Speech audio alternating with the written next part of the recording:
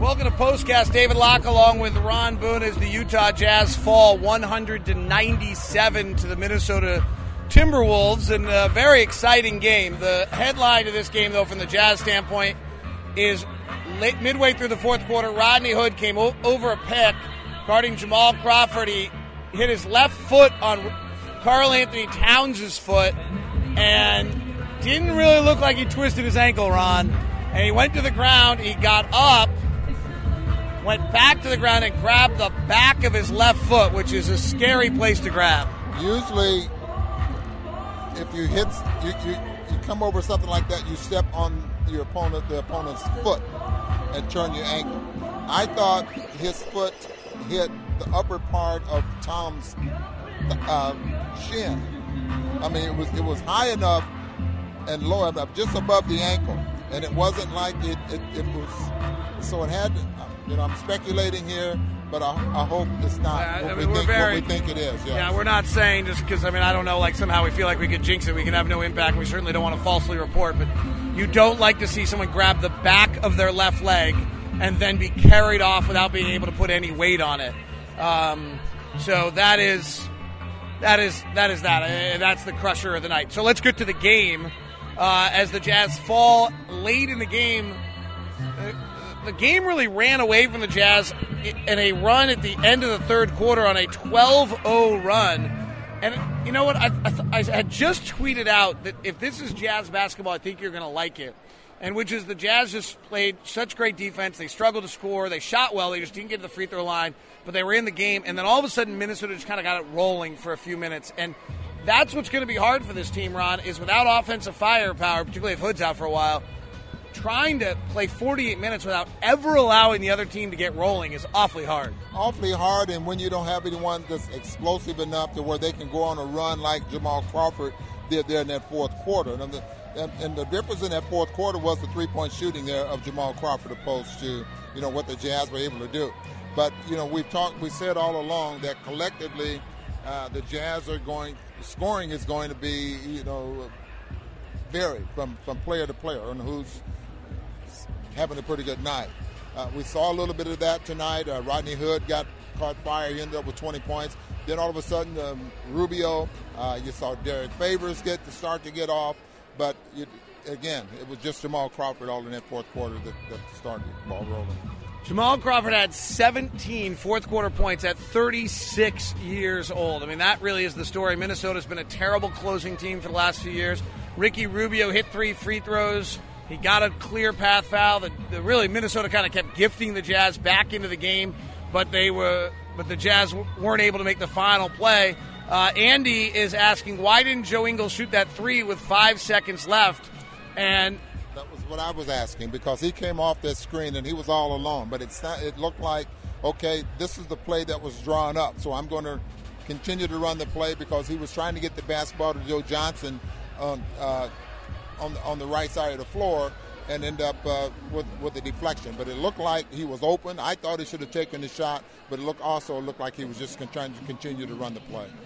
A lot of comments on the Facebook Live right now about sloppiness. The Jazz ended up having 19 turnovers. Rubio had 3 of them in the fourth quarter. I think that's a fair issue, and the Jazz are going to have to figure that out. They pass the ball a lot. They move the ball a lot. They don't have natural scorers. That may lead them to being a little bit higher turnover team than they'd like to be. And the problem with those turnovers is you often give up points over those turnovers, and the Jazz gave up 26 points off the turnovers. And if people are getting live ball turnovers and we're not setting our defense, we're not playing to our strength. Well, couple of things here. One, Rubio is he passes a lot in traffic. He tries to set guys up and he tries to get the basketball to Derek Favors and anyone that's down in the lane. In particular, you're looking at Rudy Gobert trying to get him the basketball. Sometimes it's in traffic and they're coming up with deflections. But the senseless and turnovers that the Jazz get sometimes, and when they start to lose control of the basketball game, it's been behind turnovers. It's 2 games in a row. They've turned it over quite a bit. They end up giving 28 points off 19 turnovers here tonight, and that's way too many. The Alicia says, was something wrong with Gobert? He didn't look like his heart was really in this one. What's interesting about Rudy is in the first half he had 10 points tonight. In the second half, he doesn't score. It will be interesting to go back and look at the film and see whether or not Minnesota changed something they were doing. Favors got a lot of looks. Favors had a very good third and fourth quarter. He kind of carried the Jazz for 8 straight during the fourth, and we could go back to talk about it. But did you see anything Minnesota did to Gobert, and is it worth something to keep an eye on? It's two things. Now, Coach Thibodeau's not, he's a pretty good and pretty smart coach. How many hard rolls that Rudy was able to get tonight? Not that many, which means they were clogging it up. And don't forget, Karl Anthony Towns is 7 foot, very active, and I thought that had an effect on him there as well. So, even though he ended up with 10 points in that first half, rebounded the basketball very well. One crucial mistake I thought at the end of the ball game when the Jazz, he had secured a rebound, he tried to get it to Joe Ingles, and then the three there by Jamal Crawford. Jazz are up 1 at the time, right? Yeah. And they get the rebound. Casey Kleiman just tweeted in, so that was the tide-shifting play. I think there's probably something that... The other one was interesting in this game is that Ricky Rubio, we began to see what he could do.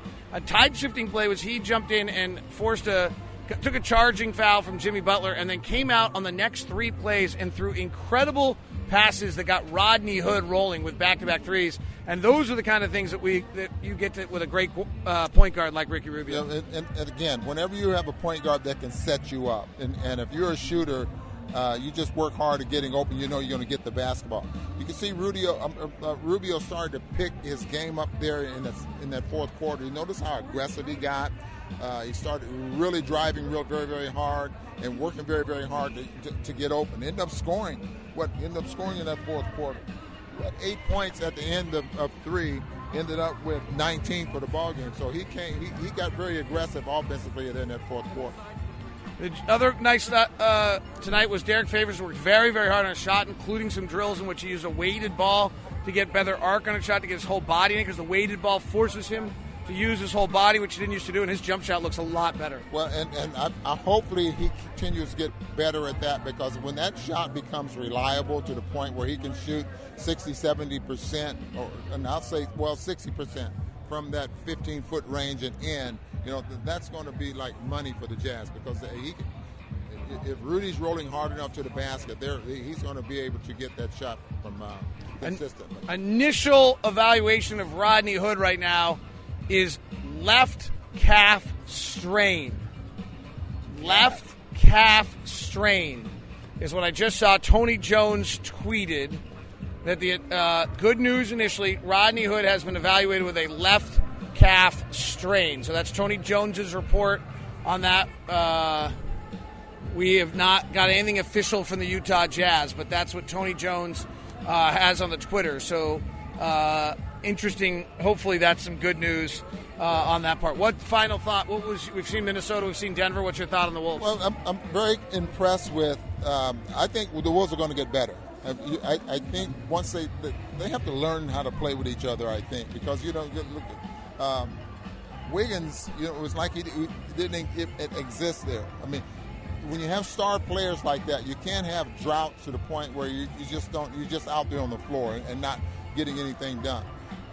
So as much talent as they do have on this team, they're going to have to get to the point where they can play better together. Now, what do you think about their defense? The defense, Butler's a very good defensive player, and I think Teague can be a better defensive player. I don't think he exerts himself enough, I think, at that point guard position. That's the best defense I've ever seen Teague play. It might be because he got benched for the entire fourth quarter in San Antonio for not playing defense after DeJounte Murray torched him. So I think that there's something we'll see. If Teague has not been known to be engaged for 82 games during a season, and so it'll be curious to see if he can play defense like that. He was really, really good tonight. Hands in passing lanes, knocking away pick and roll, bounce passes in the pocket. Really did a lot of good things. Again, the Rodney Hood will be reevaluated tomorrow, but the initial report is a calf strain, if that's the truth. So we'll see. All right, Jazz fall 100-97 in Minnesota tonight. So the Minnesota Timberwolves will be back at it tomorrow against Oklahoma City. Have a good night and be safe.